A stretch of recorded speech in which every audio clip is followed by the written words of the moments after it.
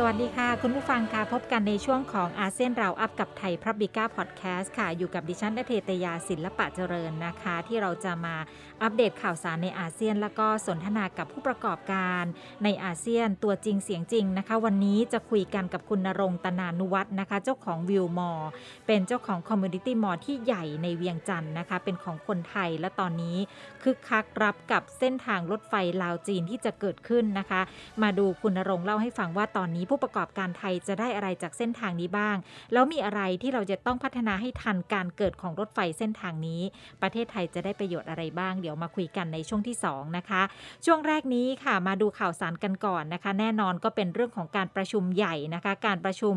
ระดับผู้นำแผนงานการพัฒนาเขตเศรษฐกิจ3ฝ่ายอินโดนีเซียมาเลเซียไทยครั้งที่13หรือว่าIMT GT Summit นะคะก็เป็นการประชุมผ่านระบบประชุมทางไกลนะคะมีนายกรัฐมนตรีมาเลเซียประธานาธิบดีอินโดนีเซียนะคะแล้วก็มีเลขาธิการอาเซียนนะคะรวมถึงรองประธาน ADB เข้าร่วมประชุมด้วยซึ่งในบ้านเรานะคะคนที่มาสรุปผลการประชุมก็คือท่านโฆษกประจำสำนักนายกรัฐมนตรีคุณธนกรหวังบุญคงชนะนะคะก็บอกว่าในการประชุมครั้งนี้เนี่ยนายกมาเลเซียในฐานะประธานการประชุมก็เชื่อมั่นว่าประเทศสมาชิกนั้นจะสามารถพัฒนาผ่านการดำเนินการตามยุทธศาสตร์ของ IMT GT ได้อย่างมีประสิทธิภาพภายใต้สถานการณ์ของโควิด -19 แล้วก็เชื่อมั่นว่าจากความคืบหน้านะคะในการประชุมในครั้งนี้จะมีการฟื้นฟูเศรษฐกิจแล้วก็มิติอื่นๆได้เร็วขึ้นแล้วก็แข็งแกร่งยิ่งขึ้นกว่าเดิมนะคะซึ่งทางประธานาธิบดีอินโดนีเซียเนี่ยก็ได้กล่าวว่าถึงแม้ว่าสถานการณ์โควิดอาจจะทำให้กระทบต่อการดำเนินงานตามยุทธศาสตร์บ้างอินโดนีเซียก็บอกว่ามีข้อเสนอว่าอย่างแรกเราควรจะเร่งพัฒนาโครงสร้างพื้นฐานอย่างเช่นการพัฒนาถนนแล้วก็ท่าเรืออย่างที่2คือพัฒนาโครงสร้างพื้นฐานระดับสูงและก็ยั่งยืนอย่างเช่นดิจิตอลทางการเกษตรนะคะแล้วก็3เร่งการเปลี่ยนแปลงไปสู่เศรษฐกิจดิจิตอลด้วยนะคะส่วนนายกรัฐมนตรีของไทยพลเอกประยุทธ์จันทร์โอชานะคะก็ได้กล่าวแสดงวิสัยทัศน์นะคะบอกว่ายินดีที่ได้เข้าร่วมประชุมระดับผู้นำแผนงาน IMT GT ในครั้งนี้นะคะก็พูดถึงสถานการณ์โควิดด้วยที่กระทบกับอาเซียนเป็นอย่างมากนะคะก็พูดถึงเรื่องสถานการณ์โควิดในบ้านเราแล้วก็พูดถึงการแก้ไขปัญหาทางเศรษฐกิจและสังคมของไทย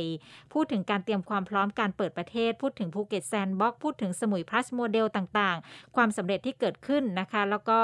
ก่อนที่เราจะเปิดประเทศในวันที่1พฤศจิกายนอันนี้ท่านนายกก็ได้พูดถึงประเด็นนี้แล้วก็พูดด้วยว่าตอนนี้นะคะอยากจะเสนอแนวทางความร่วมมือของ IMT GT พลิกโฉมอุตสาหกรรมที่เป็นจุดแข็งใน3อุตสาหกรรมก็คือ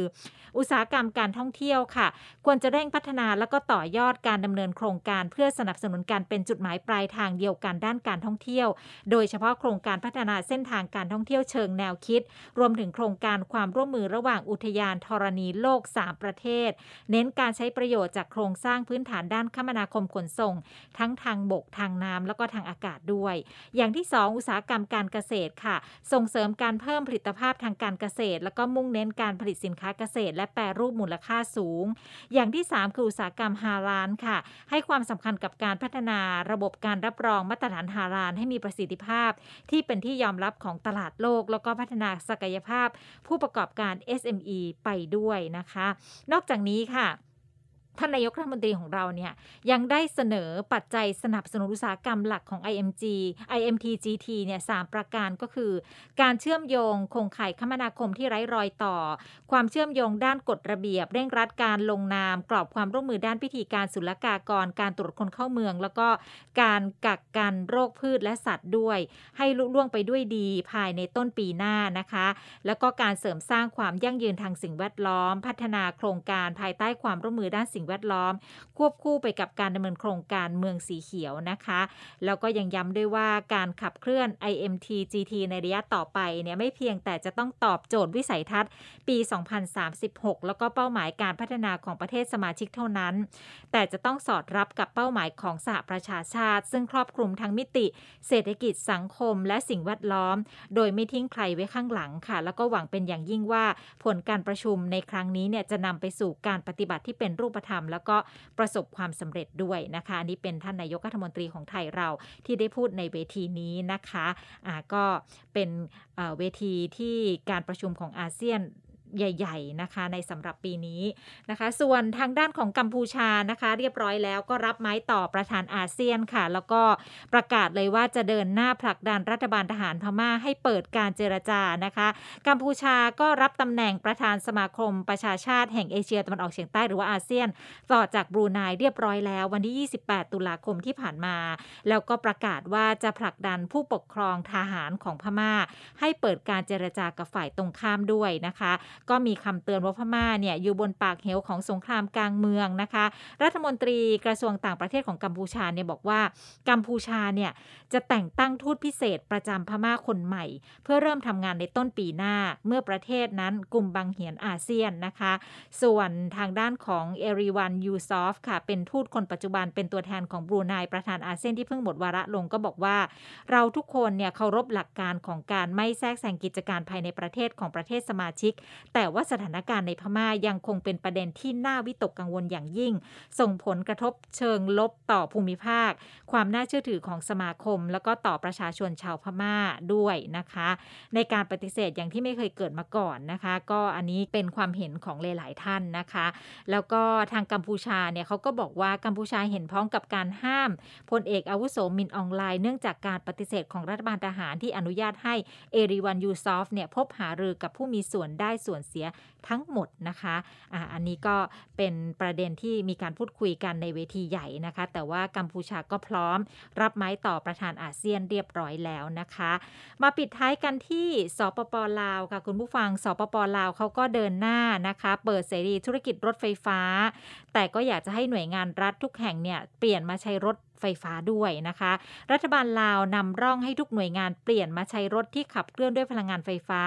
ล่าสุดเห็นบอกว่ามีการเชิญชวนเอกชนเสนอข้อมูลรถ EV มาให้พิจารณาหลังประกาศนโยบายเปิดเสรีธุรกิจรถ EV เมื่อตอนต้นเดือนนะคะตั้งเป้าปี2573บอกว่าถนนทุกสายทั่วประเทศของลาวต้องมีรถ EV วิ่ง 30% นะคะซึ่งคนที่ออกหนังสือเชิญก็คือกระทรวงการเงินของสปป.ลาวเชิญบริษัทผู้นำเข้าแล้วก็ตัวแทนจำหน่ายรถยนต์อย่างเป็นทางการที่อยู่ในลาวให้ร่วมเสนอข้อมูลรถยนต์ไฟฟ้านะคะโดยระบุว่าทำตามนโยบายของรัฐบาลที่มีแผนจะเปลี่ยนประเภทรถยนต์สำหรับใช้ภายในหน่วยงานของรัฐจากที่ใช้น้ำมันเชื้อเพลิงนะคะก็มาเป็นใช้รถไฟฟ้าแทนอย่างเป็นขั้นเป็นตอนนะคะซึ่งกระทรวงการเงินในฐานะองค์กรที่รับผิดชอบการจัดซื้อจัดจ้างของสปป.ลาวเนี่ยเขาก็แจ้งบรรดาผู้ประกอบการบริษัทห้างร้านแล้วก็ตัวแทนจำหน่ายรถ EV ในปัจจุบันหรือมีแผนจะนำเข้ารถ EV มาขายในลาวในอนาคตให้มาร่วมเสนอข้อมูลของรถ EV นะคะโดยให้ส่งตัวแทนมาติดต่อกับกรมควบคุมทรัพย์สินของรัฐนะคะเขากำหนดไว้ก็ผ่านมาแล้วตั้งแต่ 21-29 ตุลาคมมีเงื่อนไขพื้นฐานแบบนี้ค่ะอย่างแรกเนี่ยก็จะเป็นเงื่อนไขเกี่ยวกับตัวรถจะต้องเป็นรถเก๋งที่ใช้พลังงานไฟฟ้า 100% ในการขับเคลื่อนแล้วก็ใช้แบตเตอรี่ BAV นะคะที่สามารถชาร์จไฟได้แล้วก็เป็นแบตเตอรี่แห้งประเภทลิเธียมไอออนที่ผ่านกระบวนการทดสอบตามมาตรฐานของสากลแล้วก็มีใบรับรองการทดสอบจากโรงงานผลิตนะคะแล้วก็แบตเตอรี่เนี่ยต้องรองรับการชาร์จไฟกับกระแสไฟฟ้า 220-250 โวลต์ในลาวแล้วก็รองรับระบบชาร์จธรรมดาด้วยกระแสไฟฟ้าสลับหรือว่า AC กระแสไฟฟ้าตรง DC แล้วก็ระบบชาร์จไฟรูปแบบอื่นในอนาคตด้วยแล้วก็มีตัวแทนจำหน่ายอย่างเป็นทางการในลาวด้วยมีบริการหลังการขายการรับประกันสินค้าอะไหล่แล้วก็มีช่างซ่อมบำรุงที่มีความชำนาญด้วยนะคะอย่างที่2ค่ะก็จะเป็นเงื่อนไขเกี่ยวกับบุคคลหรือว่านิติบุคคลที่จะเสนอข้อมูลของรถ EV ว่าต้องเป็นบริษัทที่เปิดทำธุรกิจมาแล้วกว่า 2 ปีมีใบอนุญาตทำธุรกิจตัวแทนจำหน่ายรถในลาวอย่างถูกต้องตามกฎหมายมีทะเบียนอากรมีทะเบียนวิสาหกิจที่ออกโดยกระทรวงอุตสาหกรรมและการค้ามีใบรับรองการจ่ายภาษีและพันธะต่างๆแก่รัฐแล้วก็ใบรับรองการตรวจสอบจากหน่วยงานภายนอกด้วยนะคะหนังสือเชิญชวนของกระทรวงการเงินของลาวเนี่ยให้ภาคเอกชนเสนอข้อมูลรถ EV มาให้พิจารณาก็ระหว่างวันที่ 21-29 ตุลาคมที่ผ่านมานี้แหละนะคะแล้วก็หนังสือเชิญชวนนี้เนี่ยเป็นขั้นตอนต่อเนื่องหลังจากวันที่4ตุลาคมที่ผ่านมานายพันคำวิภาวันค่ะนายกรัฐมนตรีของลาวเนี่ยเขาประกาศนโยบายสนับสนุนการใช้รถ EV ในลาวโดยการเปิดเสรีธุรกิจที่เกี่ยวข้องกับรถ EV ทุกด้านทั้งการนำเข้าจัดจำหน่ายการตั้งโรงงานประกอบตลอดจนสถานีชาร์จไฟอู่ซ่อมบำรุงด้วยนะคะนโยบายนี้ก็มีเป้าหมายเพื่อลดการนำเข้าน้ำมันเชื้อเพลิงแล้วก็สนับสนุนการใช้พลังงานไฟฟ้าที่สามารถผลิตขึ้นเองในประเทศโดยรัฐบาลลาวตั้งเป้าไว้ว่าในปี 2568 ค่ะสัดส่วนรถยนต์ทั้งหมดในลาวเนี่ยต้องเป็นรถ EV อย่างน้อย 1% แล้วก็เพิ่มขึ้นเป็นมากกว่า 30% ในปี 2573 นะคะอันนี้ก็เป็นประเด็นที่น่าสนใจในสปป.ลาวประกาศอย่างเป็นทางการแล้วด้วยแล้วเขาก็ดำเนินการเป็นขั้นเป็นตอนเรียบร้อยแล้วน่าจับตามองนะคะตอนนี้ลาวมาแรงมากค่ะสืบเนื่องจากเรื่องของรถไฟด้วยรถไฟลาวไปจีนเนี่ยนะคะไปถึงคุณหมิงเลยแต่ว่ามันก็มีหลายๆจุดที่น่าสนใจตามเส้นทางนั้นนะคะเดี๋ยววันนี้เราจะไปคุยกับคุณณรงค์ ตนานุวัฒน์ค่ะท่านเป็นนักธุรกิจไทยเจ้าของวิวมอลล์คอมมูนิตี้ไลฟ์สไตล์แห่งแรกในเวียงจันทร์ซึ่งคนไทยเป็นเจ้าของนะคะมาดูกันว่ารถไฟลาวจีนในพลิกโฉมการเชื่อมโยงทางรางอาเซียนหรือว่าจุดเชื่อมโยงต่างๆในอาเซียนได้ยังไงมองภาพการเชื่อมโยงนี้เนี่ยจะสร้างความเป็นศูนย์กลางของอาเซียนจากภายในสู่ภายนอกได้ยังไงแล้วก็ประโยชน์ของนักธุรกิจไทยที่จะได้จากรถไฟเส้นทางนี้ด้วยไปสนทนากับดร.ณรงค์กันค่ะคุณณรงค์คะสวัสดีค่ะครับสวัสดีครับค่ะคุณณรงค์คะวันนี้อยากจะได้ข้อมูลเพิ่มเติมในฐานะที่เราเป็นนักธุรกิจนะคะอยู่มานานแล้วในสปป.ลาวด้วยเขากำลังตื่นเต้นกับรถไฟลาวจีนนะคะแล้วเราในนักธุรกิจของไทยที่อยู่ในสปป.ลาวนั้นเราจะได้อะไรจากรถไฟเส้นทางนี้บ้างนะคะคงต้องเรียนถามคุณณรงค์ถึงตรงนี้ด้วยค่ะคือต้องยอมรับว่านะโอกาสของทางธุรกิจเนี่ยมันขึ้นอยู่กับทราฟฟิกใช่ไหมฮะคือจำนวนระบบจราจรที่มันสามารถเป็นแมกเนตดึงให้เกิดการเคลื่อนโมบิลิตี้เนี่ยสามารถคนที่เคลื่อนเข้ามาผ่านตรงไหนได้มันก็เป็นชุมชนเป็นชุมทางถ้าเป็นชุมทางแล้วมันก็จะสร้างให้เกิดธุรกิจขึ้นซึ่งโมเดลนี้เป็นโมเดลของจีนใช้นะฮะone belt one road นะฮะแล้วในอีกโครงการหนึ่งที่จะเชื่อมลงมาในอาเซียนของเราเนี่ยก็คือเขาเรียกว่า BRI ก็คือ Belt นะฮะRoad Initiative ซึ่งจะเชื่อม 6,000 กว่ากิโลเนี่ยในจีนเนี่ยมาลงมาที่ประเทศลาวและในประเทศลาวก็จะเป็นฮับใหญ่ที่จะลิงก์นะฮะไม่ว่าจะเป็นเวียดนามไทยมาเลสิงคโปร์นะครับมาใช้ชุมทางที่เวียงจันทร์และสามารถวิ่งไปถึงเชียงรุ้งผูเอ๋อคุนหมิงต้าลี่เจียงแล้วไปถึงโน่นเลยยุโรปได้ถ้าสมมติว่าถ้าต้องการไปมันสามารถคอนเน็กไปได้หมดนอกจากคนไปแล้วเนี่ยมันจะมีโอกาสในด้านสินค้าฮะถ้าสินค้าเนี่ยมันจะมาการเคลื่อนบนรางตอนนี้มันเป็นรางเดียวเนาะที่ลงทุนไป 200,000 กว่าล้านเนี่ย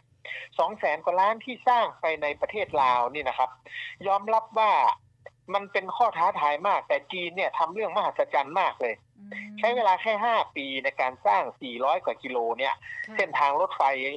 เราเรียกว่าไม่ใช่ความเร็วสูงนะแต่ก็ตื่นเต้นละ160 กิโลเมตรต่อชั่วโมงเนี่ยถือว่าความเร็วสูงแล้วล่ะถ้าเทียบกับบ้านเราอ่ะนะเป็น 1.435 นะเมตรนะครับ32 สถานีจะเชื่อมเมืองสำคัญก็คือว่าในเวียงจันทร์ก็จะมี2 สถานีเวียงจันทร์เหนือเวียงจันทร์ใต้นะแล้วก็จะลิงก์ไปที่เมืองใหญ่ที่ใกล้ที่สุดก็คือวังเวียงนั้นธุรกิจเนี่ยนอกจากการเคลื่อนย้ายแล้วนะฮะเส้นทางทุกสถานีเนี่ยมันมีทั้งหมด32 สถานีในลาวนะฮะมันจะได้ประโยชน์หมดเลยในการเคลื่อนคนตอนแรกคนมันจะไปยากมากอะไรไม่ยากแต่ตอนนี้ก็คือเคลื่อนไปถึงปุ๊บก็ไปก็กลับได้นะฮะก็คือมันจะวันหนึ่งเนี่ยคนจะเทเข้าเทออกจำนวนเยอะดังนั้นในเวียงจันทร์เนี่ยคาดคะเนไว้ว่านะครับจะมีคนจีนหลังจากที่มันวิ่งได้เต็มสูบเนี่ยคนจีนจะมาเพิ่มจากที่มาในประเทศลาวนะฮะปีหนึ่งเนี่ยประมาณ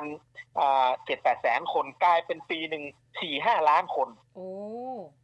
ลองนึกสิฮะอันนี้เฉพาะจีนนะและไทยล่ะ เวียดนามล่ะค่ะลองนึกตัวเลขมหาศาลของทราฟฟิกที่เกิดขึ้นเนี่ยมันเป็นเกิดโอกาสที่ในการพัฒนาเมืองนะฮะที่เป็นทุกสถานีทุกเมืองนะฮะของของลาวเองก็วางยุทธศาสตร์นะครับทั้งที่ว่าตรงเนี้ยมันเป็นหนี้เป็นสินเยอะแยะโครงการ200,000 กว่าล้านลาวเนี่ย30%จีน70%นะครับตรงเนี้ยยืมเงิน20 ปีกระค้ำประกันโดยใช้เหมืองแร่บ็อกไซต์กับโพแทสนะของลาวค้ำประกันเขาไม่มีเงินหรอกฮะเขาต้องใช้ทรัพยากรของเขาแต่ก็เห็นโอกาสในอนาคตเนี่ยที่มันดึงทราฟฟิกตามที่ผมได้เรียนแล้วมันทำให้เกิดอะไรฮะเงินที่เข้ามาลงทุนเกิดการหมุนเวียนสภาพเงินที่เป็นตัวมัลติพลายเออร์ตัวคูณมหาศาลเลยแสดงว่ารถไฟลาวจีนเส้นนี้ค่ะคุณณรงค์ไม่ได้พลิกโฉมแค่วงการคมนาคมการขนส่งเท่านั้นมันพลิกโฉมทุกอย่างที่เกี่ยวข้องกับภาคธุรกิจเศรษฐกิจในสปป.ลาวเลยเกี่ยวกันหมดเลยทุกเรื่องเลยแล้วก็จะเป็นเกตเวย์ที่จะลิงก์ตัวสินค้าและบริการอะไรต่างๆที่จะลิงก์เข้าไปในจีนและจากจีนลิงก์ลงมาในอาเซียนผมมองงั้นเลยนะซึ่งทุกวันนี้ไม่ใช่ไม่มีนะทุกวันนี้ในระบบโลจิสติกเนี่ยตัวขนสินค้าเขามีทางบกเนี่ยโอ้มหาศาลเลยเป็นโครงข่ายที่ยิ่งใหญ่มากแม้แต่ทางเรือเนี่ยสินค้าที่วิ่งมาตามแม่น้ำโขงเนี่ยลงมาเนี่ยไม่รู้400-500 ตันน่ะนะฮะขนมาทางเรือแต่ถ้า10 ล้อเนี่ยไม่ได้ทีละ10 ตันใช่ไหมนะรถพ่วงก็15 ตันแต่มาเรือทีนึง300 ตันลองนึกดูดิมันไม่เหมือนทางทะเลนี่เป็น100,000 ตันนะแต่มันก็วิ่งมันเหมือนกองทัพมดอ่ะวิ่งไปวิ่งมาเยอะแยะแต่บังเอิญมันมีรถด่วนรถโบกี้ยาวๆเนี่ยนะฮะที่มันจะวิ่งขนทั้งคนขนทั้งของเนี่ยเทไปเทมาวิ่งไปวิ่งมาความเร็วจีเนี่ยมันจะเป็นตัวคูณเยอะเลยฮะแล้วมันไม่ได้มาเฉพาะมาแล้วไปเฉยๆมันขนเงินมาอีกเท่าไหร่นะฮะจะขนโอกาสมาอีกเท่าไหร่แล้วมันลงทุนในหัวเมืองใหญ่ๆที่รถไฟมันผ่านเป็นสถานีแต่ละที่เนี่ยนะฮะในลาวเนี่ยนะวังเวียงไม่ต้องพูดถึงวังเวียงเนี่ยจากเวียงจันทร์วิ่งไปวังเวียงเนี่ยค่าขนส่งเท่าไหร่รู้ไหมฮะลองเดาวังเวียงไปเวียงจันทร์ค่าขนส่งถ้าปัจจุบันใช่ไหมคะเมื่อก่อนเนี่ยมันต้องวิ่งไป2 ชั่วโมงครึ่งอ่ะเดี๋ยวนี้ครึ่งชั่วโมงถึงอ่ะถ้าลองเสร็จอ่ะก็ครึ่งชั่วโมงนี่นะค่ารถไฟเนี่ย300 บาทโอ้โหผมก็ไปผมก็ไปทุกวันนี่โอ้ทุกครั้งนี่ไปเนี่ยกินเวลานานมากเลยอันนี้เราก็ไปกินข้าวปุ๊บแล้วก็กลับก็ได้ไปตอนเที่ยงโอ้โหมันเร็วอ่ะมันคนละเรื่องเลยนั่นเราจะไปไหนหลวงพระบางใช่ไหมระหว่างเมืองหลวงเนี่ยเมืองหลวงที่2ของประเทศเขากับเวียงจันทร์เนี่ยเชื่อม2นครเนี่ยนครหลวงและเมืองหลวงเนี่ยคนลาวเขาเรียกเมืองหลวงนะฮะคือหลวงพระบางเขาไม่ได้มาเมืองหลวงชื่ออะไรไม่ใช่นครหลวงเวียงจันทร์นะไม่ใช่นะเมืองหลวงคือเมืองหลวงพระบางเขาตรงไปตรงมาดังนั้นไปเมืองหลวงเท่าไหร่รู้ไหมฮะจากเวียงจันทร์ประมาณ600 บาท600 บาทเดินทางกี่ชั่วโมงเดียว300นะแล้วก็ไปไหนเมืองไหนอีกเมืองไซเมืองไซนะเมืองไซนี่เป็นเมืองใหญ่นะอยู่ระหว่างหลวงพระบางกับชายแดนจีนกระบอกเต็นนะแล้วเราจะไปเมืองไซเนี่ยเมืองไซนี่มีโครงการหลวงนะที่สมเด็จพระเทพเนี่ยท่านเสด็จไปเปิดแล้วก็เป็นความร่วมมือระหว่างโครงการระหว่างรัฐบาลไทยกับรัฐบาลลาวอันนั้นก็ต่อไปอีกหน่อยเสียตังค์ไปอีกเนี่ยอันนั้นก็ประมาณ800 บาทเนี่ยไปถึงโน่นละแล้วก็ไปบ่อเต็นชายแดนเลยนะชายแดนระหว่างลาวกับจีนเท่าไหร่รู้ไหมฮะ1,000 บาทก็เนี่ยเราไม่ต้องอันนี้ขนาดยังไม่ต้องพูดถึงข้ามไปจีนเนาะแค่ในลาวเองยังไม่ต้องแค่นี้ก็น่าสนใจแล้วเราก็ไปนอนตีพุงนะไปล่องแพที่วังเวียงนะแล้วเราก็ไปโอ้โหไปหลวงพระบางไปวัดนะโอ้ไปโอ้โหไปกราบพระบางใช่ไหมฮะพระคู่บ้านคู่เมืองของนครหลวงเวียงในหลวงพระบางนะไปปั่นจักรยานนะแล้วไปกินบักเก็ตโอ้โหมันเลิศเลิศ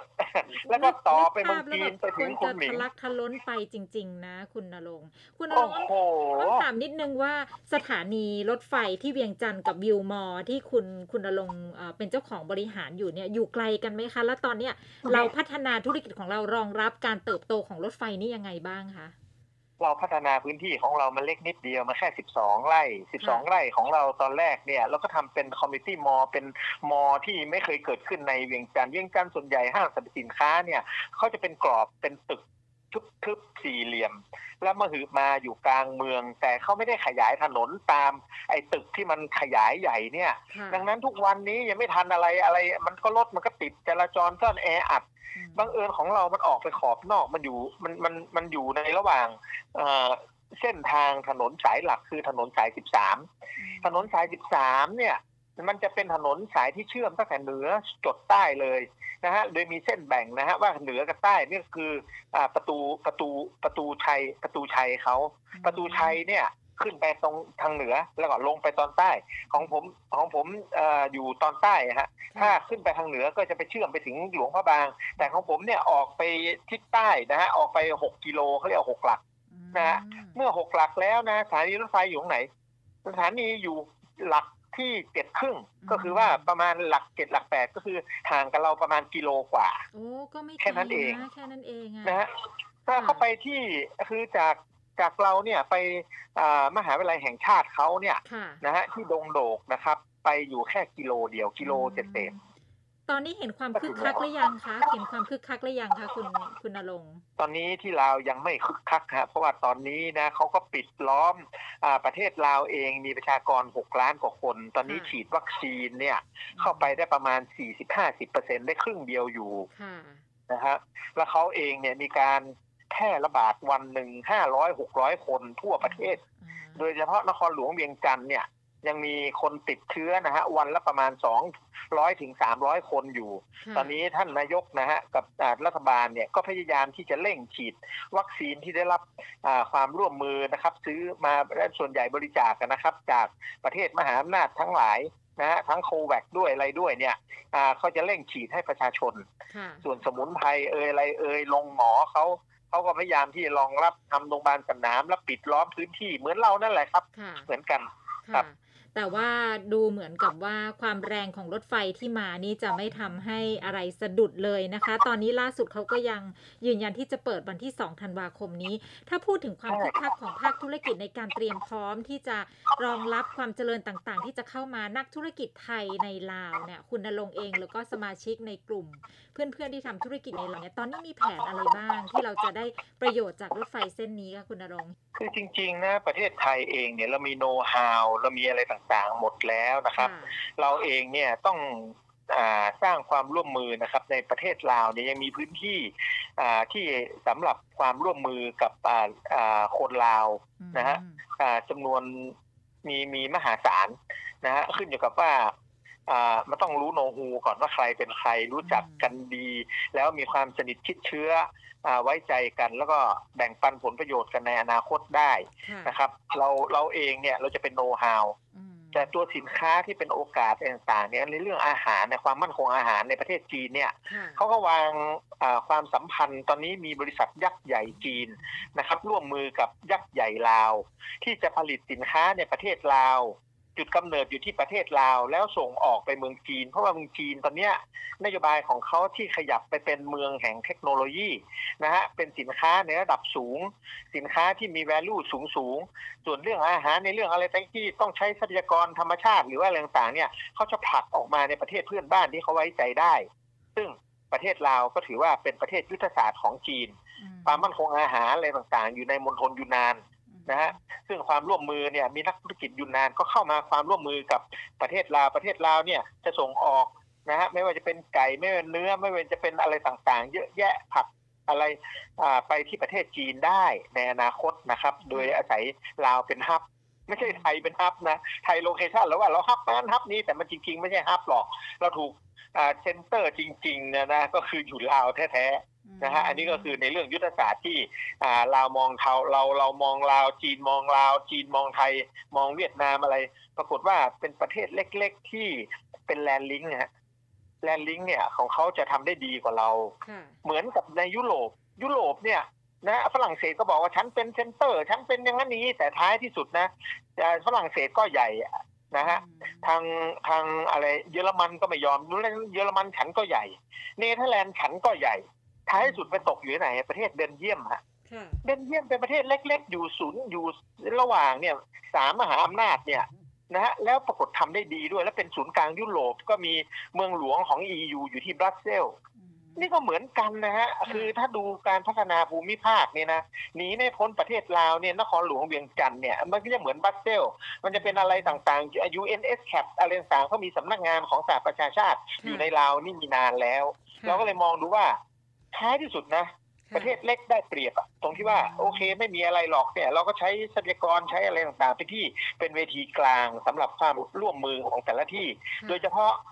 ที่ใหญ่จีนเนี่ยเขาก็มองเราเป็นโอ้โหเหมือนเป็นพาร์ทเนอร์กันไว้อกวางใจกันพอสมควรเลยครับค่ะใช่ใช่เส้นทางที่อยู่รายทางต่างๆเนี่ยพวกสถานีอะไรเงี้ยมันมีจุดบริการที่จะมีภาคธุรกิจเข้าไปฝังตัวอยู่มากน้อยขนาดไหนร้านของที่ระลึกหรืออะไรอย่างเงี้ยเขาวางผังตรงนี้ยังไงอะคะแล้วก็ตอนนี้มีนักธุรกิจไทยเข้าไปจับจองพื้นที่บ้างหรือยังคะอันนี้เป็นที่กล่าวขานกันเยอะแยะนะว่าโครงการนี้มันเป็นโครงการที่ให้ลาวหรือว่าให้จีนกันแน่ เพราะว่าเส้นทางสัมปทานที่จีนเนี่ยมาลงทุนในลาวแล้วจีนเป็นหุ้นใหญ่แล้วจีนก็ยังเอาพื้นที่เนี่ย2 ฝากของเส้นทางรถไฟเนี่ยข้างละ50 เมตรเนี่ยจะเป็นของบริษัทร่วมค้าระหว่างจีนกับลาวโดยว่าจีนมีหุ้นถึง 70%เนี่ยอันนี้คือข้อเฉลยว่าใครจะได้ประโยชน์นะฮะแล้วสินค้าลาวมีอะไรบ้าง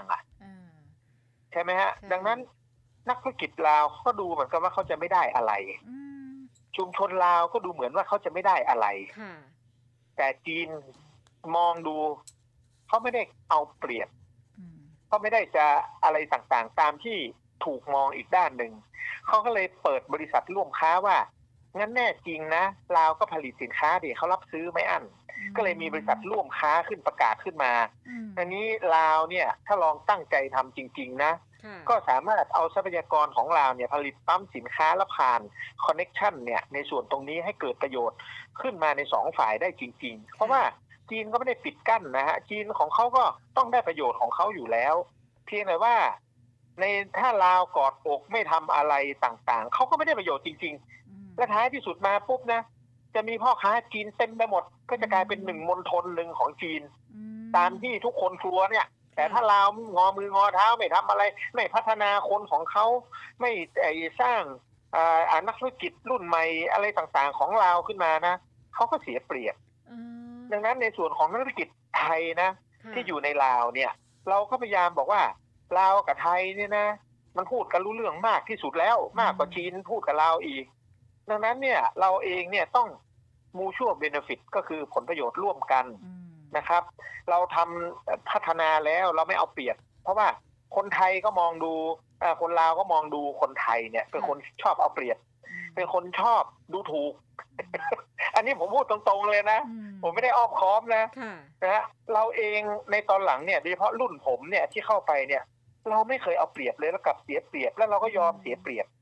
นะฮะแล้วเราก็สร้างขอให้ความสำคัญแล้วไอ้กลุ่มนี้มันใช้ได้ผมก็เลยมีธุรกิจเนี่ยไม่ว่าจะเป็นร้านอาหารจะมีคอมมูนิตี้มอลล์แล้วมี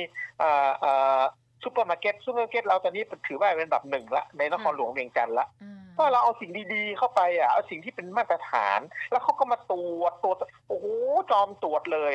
ของเราเนี่ยนะฮะ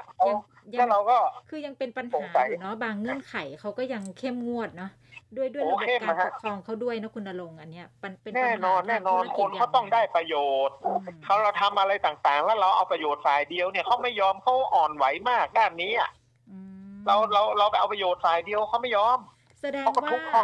ถ้าเกิดสมมุติว่านักธุรกิจไม่ว่าจะเป็นไทยหรือต่างชาติถ้าอยากจะใช้ประโยชน์ในพื้นที่เราจะต้องมีการยืดหยุ่นกฎเกณฑ์เงื่อนไขอะไรมากกว่านี้ใช่ไหมคะคุณณรงค์เราเขาไม่ยืดหยุ่นนะเพราะว่าของเขาก็รู้ว่าคนของเขาเนี่ยก็ไม่ค่อยทันเกมเขาเป็นคนซื่อๆแล้วเสร็จแล้วเขาก็ต้องชอบบอกว่าลองดูหน่อยแล้วลองทำให้ดูหน่อยแล้วหูเฮาก็จะถอดบทเรียนตอนถอดบทเรียนนั่นแหละแล้วมันแตกคอกันมันอะไรเกิดยึดเกิดอะไรต่างๆขึ้นมาแล้วไม่เข้าใจกันเนี่ยก็ตอนถอดบทเรียนนั่นแหละว่าจริงๆถอดบทเรียนแล้วเนี่ยมันของเขาของเราลงทุนเยอะเราก็ต้องได้เยอะแต่เขาบอกว่าทรัพยากรฉันหมดสมัยก่อนนั้นน่ะที่เราไปทำอุตสาหกรรมลงเลื่อยอะไรต่างๆใช่ไหม บอกว่าเราจะแบ่งกันอย่างนั้นอย่างนี้ฉันจัดการหมดเลยแต่ไม้เป็นของเธอฉันก็ขนไม้มาขายสุดท้ายแบ่งเงินให้เขาเนี่ยเขาบอกให้เงินค่อยนิดเดียวไม้ก็เป็นไม้ของค่อยพวกเจ้าเนี่ยเอาเฉพาะไอ้เครื่องตัดมาตัดเอาแล้วแบ่งให้ค่อยครึ่งนึงยังไม่ถึงเลยเอาเปรียบไหมเขาบอกเอาเปรียบไงแต่เราว่าเราลงทุนแพงเลื่อยเรามันแพงเพราะว่าเลื่อยก็คือเลื่อยเป็นของเจ้าแต่เจ้าไม่ให้ค่าเพราะนั้นพวกนี้ต้องละเอียดอ่อนนะแล้วต้องให้เข้าใจซึ่งกันและกันอย่างแท้จริงแล้วอยู่บนพื้นฐานของgovernance นะฮะกับความเอื้ออาทรบอกว่าเฮ้ยยังไงเองกับข้าก็ต้องอยู่กันตลอดกาลปาวสารนะเพราะว่าพูดกันรู้เรื่องคุณณรงค์ไม่มีประเทศไหนที่คุยรู้เรื่องมากกว่าภาคธุรกิจของไทยเนี่ยจะเข้าไปทำธุรกิจในพื้นที่ที่เป็นเส้นทางรถไฟเนี่ยนะคะจะต้องส่วนใหญ่ก็พื้นที่ก็จะเป็นของจีนทั้งหมดใช่ไหมคะหรือว่าต้องติดต่อผ่านทางไหนยังไงคะคุณณรงค์มันจะไปทำอะไรได้เพราะว่ามันเป็นสัมปทานของจีนแล้ว50 เมตร50 เมตรแต่นอกเหนือจาก50 เมตรแล้วเนี่ยสมมุติว่าสถานีในหลวงพระบางใช่ไหมสถานีหลวงพระบางก็ไม่ได้อยู่ในเมืองเก่ามันอยู่ในเมืองไอ้จอมเพชรที่อยู่ตรงข้ามน้ำโขงไปฝั่งโน้นนะฮะเมืองจอมเพชรก็คาดว่ามันจะเป็นเมืองที่คู่ขนานกับเมืองเก่าตรงเนี้ยเขาจะควบคุมอยู่ยูเนสโกควบคุมแต่ไปโตที่เมืองจอมเพชรตอนนี้มีโรงแรมมีอะไรสร้างขึ้นมาเตรียมและปรากฏว่าเป็นโรงแรมของจีนนะฮะเป็นโรงแรมของคนลาวบ้างนะฮะและเราก็บอกว่าเขาไม่ไปด้านโน้นหรอกเขาจะต้องมานอนในเมืองเก่าดังนั้นเศรษฐีเก่าลาวก็ยังมีเมืองเก่าในเมืองลาวมันก็สอดคล้องกับที่เนี่ยผมอยู่เชียงใหม่เนี่ยผมก็เห็นอยู่ว่าโรงแรมนี่นะคนที่ต้องมาพักนะต้องไปพักเมืองเก่า700 กว่าปีที่ยังมีชีวิตอยู่แล้วก็อยู่ด้านนอกก็ไอ้ตึกสูงอะไรต่างๆเนี่ยก็มีคนพักว่านั่นทัวร์มากันล่ำซ้ำมาเยอะๆแต่ถ้าต้องการแบ็คแพคเกอร์อะไรต่างๆนี่นะเขาต้องการพักและดื่มด่ำท่องเที่ยวเชิงวัฒนธรรมเขาต้องมามันก็เกิดท่องเที่ยวที่หลากหลายไงผมว่ามันไม่ได้จะเฮลาโลไปด้านเดียวหรอกคนต้องการหา experience ต้องการหาประสบการณ์แต่ที่แน่ๆเนี่ยมันทัฟฟิกเนี่ยมันทำให้เกิดโอกาสทุกอย่างจะเห็นได้ว่าแล้วใครเห็นโอกาสล่ะแล้วเห็นโอกาสแล้วจะได้โอกาสนั้นไหมตอนนี้โควิดเนี่ยมันทำให้ทุกอย่างนิ่งแน่นิ่งหมดแต่ถ้าลองอะไรนะโมโนวิพาเวียอะไรยาเม็ดนั้นสามารถสกัดได้จริงๆโอ้โหคนมันอั้นนะ2 ปีนะมันเก็บกดนะมันจะมาเท่าไหร่ผมก็ไม่รู้ละลาวแตกไอเวียงจันทร์แตกแน่นอนไม่มีอะไรกินก็ต้องวิ่งมาที่ห้างผมห้างผมเนี่ยเอาก็จะไม่ทันอยู่ละนะเนี่ยผมแสดงว่าคุณณรงค์มองภาพว่าหลังจากวันที่2 ธันวาคมนี้เนี่ยมันจะกระเตื้องแน่นอนทั้งเศรษฐกิจธุรกิจและทุกๆอย่างในสปป.ลาวโอกาสในการทำธุรกิจของคนไทยด้วยใช่ไหมคะมันจะภาพตรงนั้นจะเกิดขึ้นได้ก็ต่อเมื่อมีความปลอดภัยแต่ทุกวันนี้มันยังไม่ปลอดภัยมันจะเห็นภาพในการเคลื่อนแล้วมันค่อยๆเป็นค่อยๆไปแต่มันจะเชิดหัวอย่างรุนแรงเลยถ้าลองมันมีทางแก้นะฮะสำหรับไอ้โรคร้ายที่มันจะกลายเป็นโรคธรรมดาเหมือนไข้หวัดธรรมดาเนี่ยถ้ามีภาพตรงนั้นออกมาเมื่อไหร่นะจบหมดแล้วประเทศจีนเปิดทุกวันนี้ประเทศจีนปิดนะของเขาก็ป้องกันคนของเขานะแล้วเขาก็เบรกธุรกิจเขาก็บอกว่าหลายเรื่องเนี่ยเขาต้องเข้ามาควบคุมในเรื่องที่มันจะมีปัญหาไม่ว่าจะเป็น disruption ในเรื่องของเทคโนโลยีดิจิตอลบริษัทที่มันใหญ่จนเกินไปจนเกินควบคุมเขาก็เลยควบคุมก็เลยออกกฎไอแอนกรุ๊ปก็ไม่ให้เข้าไปจดตลาดโน้นอะไรต่างๆเนี่ยตี้เนี่ยก็ไม่ให้ก็ไม่ให้จดอะไรเนี่ยมันเขาก็มีวิธีแก้ของเขาแล้วก็เชื่อว่าเขาจะเพิ่มนะฮะการบริหารประเทศของเขาเนี่ยเป็นแบบรักบี้ลูกรักบี้ซึ่งเพิ่มชนชั้นกลางซึ่งผมว่าโอ้โหนี่เป็นยุทธศาสตร์ที่สุดยอดจริงๆแต่ลาวทำไมถึงพูดจีนทำไมเรื่องลาวก็เพราะลาวเนี่ยตอนเนี้ยไปติดอยู่กับจีนแล้วไม่เหมือนเป็นมณฑลก็เหมือนเป็นมณฑลการเติบโตนโยบายอะไรของจีนจะมีผลต่อประเทศลาวอย่างยิ่งนะและประเทศไทยติดประเทศลาวอยู่อย่างเงี้ยถามว่าประเทศไทยเนี่ยมีเชื่อมโยงหมดทุกที่นะฮะแล้วมันจะมีเห็นโอกาสตรงนี้ไหมก็เห็นแล้วจะทำยังไงก็บอกว่าต้องทำเส้นทางรถไฟนะที่จะไปลิงก์หนองคายแต่เรายังตุ้มเตี้ยม เรายังเรายังไม่ไปถึงไหนเลยตอนนี้รถไฟของเรากรุงเทพไปถึงโคราชแค่นั้นเองอ่ะการเนี่ยเชื่อมโยโครงการงเราถึงแค่นั้นเรายังช้าเรื่องของขั้นตอนระบบต่างๆเนาะคุณณรงค์อันนี้เป็นปัญหาใช่อยู่ใช่อาเป็นอย่างนั้นแต่บอกว่าค่ะรัฐบาลไปเน้นรถไฟรางคู่ซึ่งเน้นอันเดิมแล้วก็เอาความเร็วดีขึ้นมาหน่อยนึงอืเป็น90กิโลมเมตรต่อชั่วโมงอือะไรมมันก็โอเคอ่ะค่ะนะค่ะนะแล้วก็เราเน้นบินทางอากาศฮับทางอากาศตรงนั้นตรงนี้ค่ะนะแล้วเราก็บอบช้ำกับโควิดแล้วก็พยายามหลังชนฝาละก็จะเปิดละอีก2 วันค่ะเนี่ยค่ะก็จะเปิดประเทศ46ประเทศเข้ามาในเมืองไทยไม่ต้องกักตัวโอ้โหมันมาพร้อมเชื้อโรคพร้อมอะไรต่างๆความเสี่ยงมากมายอืมซึ่งตอนนี้ก็ลุ้นกันอยู่เหมือนกันนะครับค่ะว่าเราจะเดินยังไงต่อค่ะนะฮะแต่ดูในประเทศเพื่อนบ้านเนี่ยในเส้นทางรถไฟเนี่ยโดค่ะยเฉพาะในประเทศลาวเนี่ยค่ะมันเป็นโครงการมหัศจรรย์นะ5 ปีเนี่ยในลาวเนี่ยโอ้โห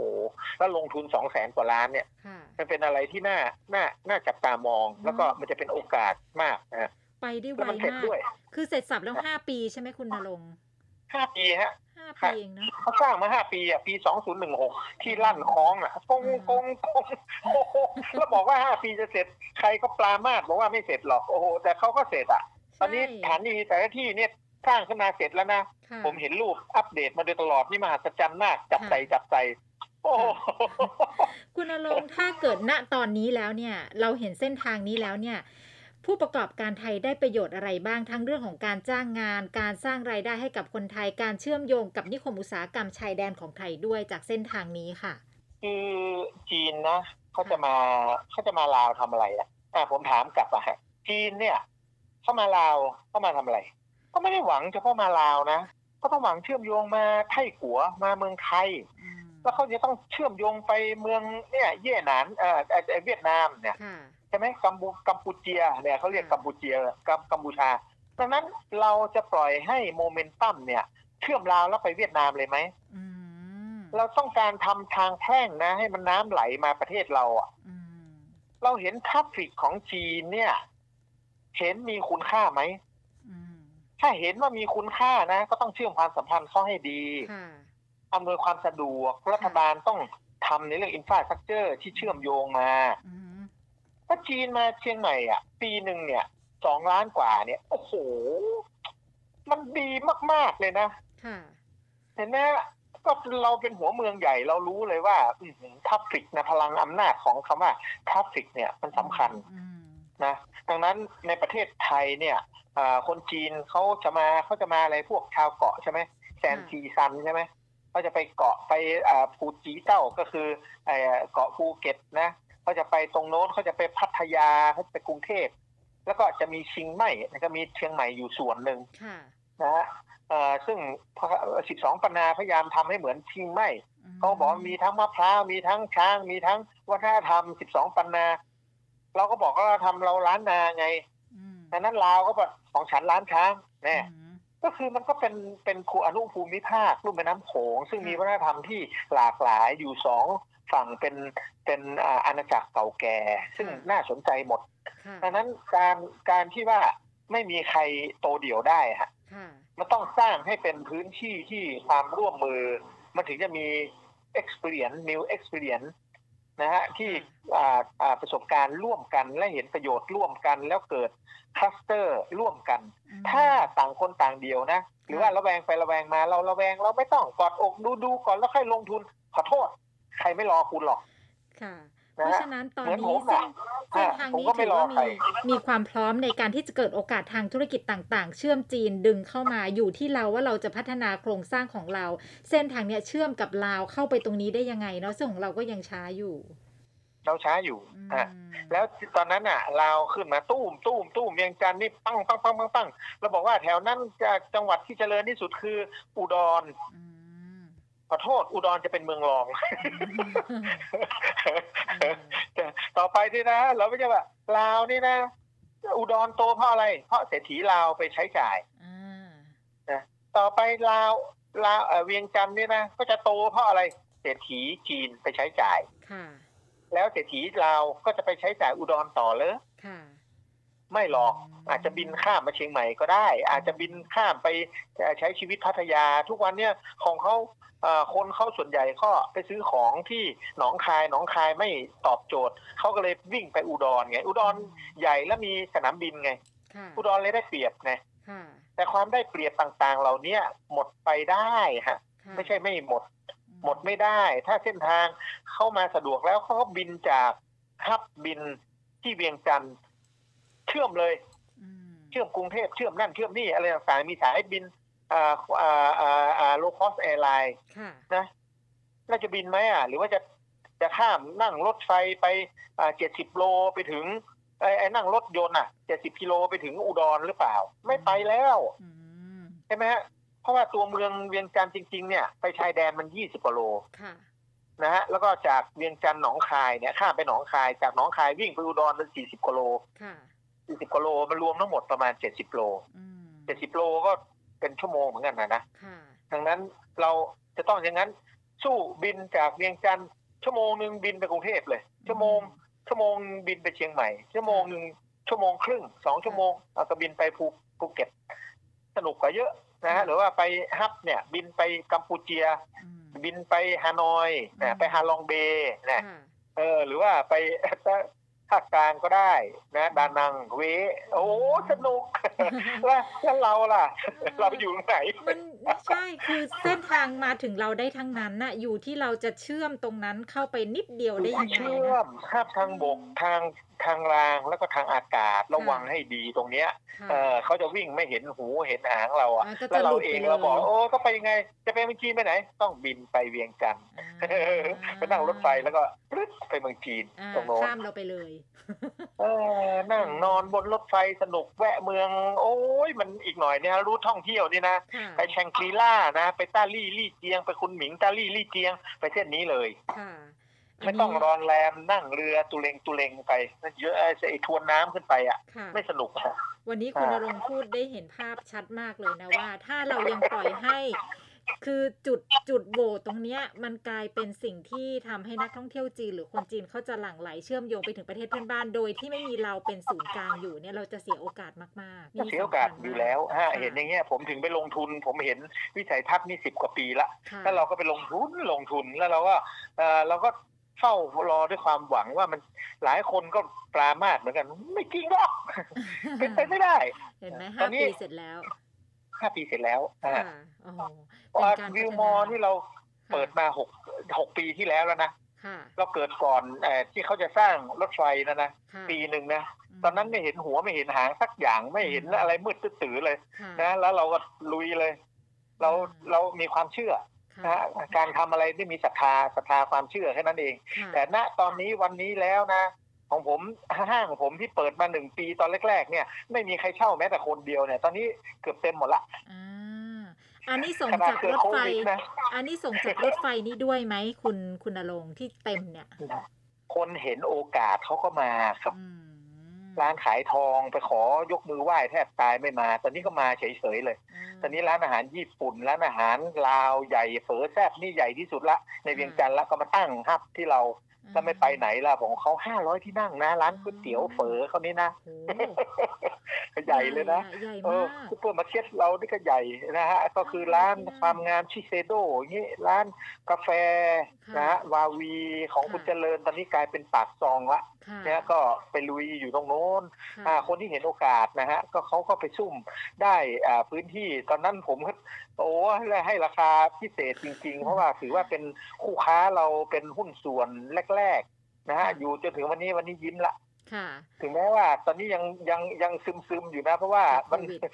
มันปิดอยู่โควิดนะแต่ในแววตามองอนาคตมันสดใสยังไงไม่รู้นะตอนนี้ทุกคนสดใสกับสปป.ลาวมากตอนนี้2 ธันวาคมคุณณรงค์จะได้ไปนั่งเที่ยวปฐมฤกษ์กับเขาด้วยไหมคะวันที่2นี้ผมก็หวังฮะผมได้ฉีดวัคซีน2 เข็มเรียบร้อยแล้วผมตั้งแต่ปีที่แล้วเนี่ยเดือนมีนาเนี่ยผมยังไม่ได้ไปเหยียบเลยทุกวันเนี่ยรีโมททางไกลสั่งลูกน้องทางไกลผมมี3 บริษัทอยู่ที่โน่นนะร้านอาหารนะฮะมีห้างแล้วก็มีซุปเปอร์มาร์เก็ตเนี่ยผมไม่ได้ไปเลยทุกวันเนี่ยใช้รีโมทออนไลน์ประชุมออนไลน์รีโมทออนไลน์ตลอด ค่ะแต่สินค้าเราไปตลอดนะฮะรถขนส่งเนี่ยวิ่งเข้าไปอาทิตย์หนึ่งหลายลำอยู่นะฮะขายได้อย่างต่อเนื่องมี delivery ด้วยไหมคะที่วิวมอลร้านในนั้นนะคะส่วนใหญ่ตอนช่วงปิดล้อมเนี่ยก็มี delivery นิดหน่อยครับมีอยู่ได้ครับค่ะโอเคค่ะงั้นเดี๋ยวหลังจากวันที่2ธันวาคมเรามาตรวจเช็คความคึกคักกันอีกครั้งหนึ่งนะคะคุณณรงค์ได้ครับค่ะวันนี้ขอบพระคุณมากๆเลยนะคะขอบพระคุณครับค่ะสวัสดีครับสวัสดีค่ะครับค่ะดร.ณรงค์ตนานุวัฒน์นะคะนักธุรกิจไทยเจ้าของวิวมอลคอมมูนิตี้ไลฟ์สไตล์แห่งแรกในเวียงจันทร์นะคะซึ่งคุณณรงค์บอกว่ายอมรับว่าตอนนี้ก็ซบเซาจากโควิดแล้วค่ะแต่ความคึกคักจากรถไฟลาวจีนของสปป.ลาวที่จะเปิดวิ่งอย่างเป็นทางการวันชาติของลาววันที่2ธันวาคมนี้นะคะก็เพิ่มความคึกคักให้กับลาวเป็นอย่างมากนักธุรกิจนะคะเริ่มที่จะหลั่งไหลเข้ามาอย่างต่อเนื่องถึงแม้ว่าสัมปทานต่างๆในพื้นที่จุดจอดรถไฟจุดสถานีต่างๆจะเป็นของจีนก็ตามแต่คุณณรงค์บอกว่าก็จะเป็นในลักษณะบริษัทร่วมค้าค่ะซึ่งนักธุรกิจไทยก็ยังมีโอกาสเข้าไปถึงตรงนั้นนะคะจีนจะหลั่งไหลเข้ามาในลาวค่ะปีละ 4-5 ล้านคนนะคะซึ่งบอกว่าโครงการนี้เป็นโครงการที่มหัศจรรย์มาก5ปีสร้างเสร็จแล้วก็เสร็จจริงๆด้วยนะคะถึงแม้ว่าจะเจอโควิดเขาก็เสร็จตามกำหนดการนะคะคุณณรงค์พูดน่าสนใจค่ะบอกว่าจุดตรงเนี้ยเป็นจุดที่สำคัญนะคะถึงแม้ว่ามันจะเป็นการเชื่อมโยงระหว่างลาวกับทางด้านของประเทศจีนแต่ว่าจุดต่างๆเนี่ยไทยเราสามารถเข้าไปล็อกได้หมดเลยทุกเส้นทางอยู่ที่ว่าเราจะสามารถพัฒนาการเชื่อมโยงเส้นทางเหล่านี้ได้เร็วมากน้อยขนาดไหนก่อนที่ประเทศอื่นๆในอาเซียนเนี่ยจะเข้ามาตรงนี้ไม่ว่าจะเป็นเวียดนามกับกัมพูชาที่สามารถเชื่อมโยงระบบได้เหมือนกันนะคะอำนาจของทราฟฟิกตรงนี้ค่ะที่ไทยเราจะต้องเห็นประโยชน์แล้วก็จะต้องมีการพัฒนาให้เร็วขึ้นอันนี้ขึ้นกับอยู่กับระบบของนโยบายในบ้านเราด้วยที่จะมีความช้าหรือเร็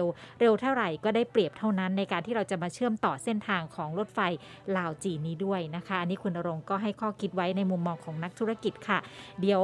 หลังจากที่มีการเปิดตัวนะคะในการวิ่งอย่างเป็นทางการวันที่2ธันวาคมเราก็จะได้คุยกับผู้ประกอบการอีกหลายๆท่านเลยเกี่ยวกับความคึกคักในสปป.ลาวน่าสนใจจริงๆเกี่ยวกับเส้นทางรถไฟเส้นทางนี้ค่ะวันนี้เวลาหมดแล้วนะคะต้องลาคุณผู้ฟังไปก่อนพบกันใหม่ในตอนหน้านะคะสวัสดีค่ะ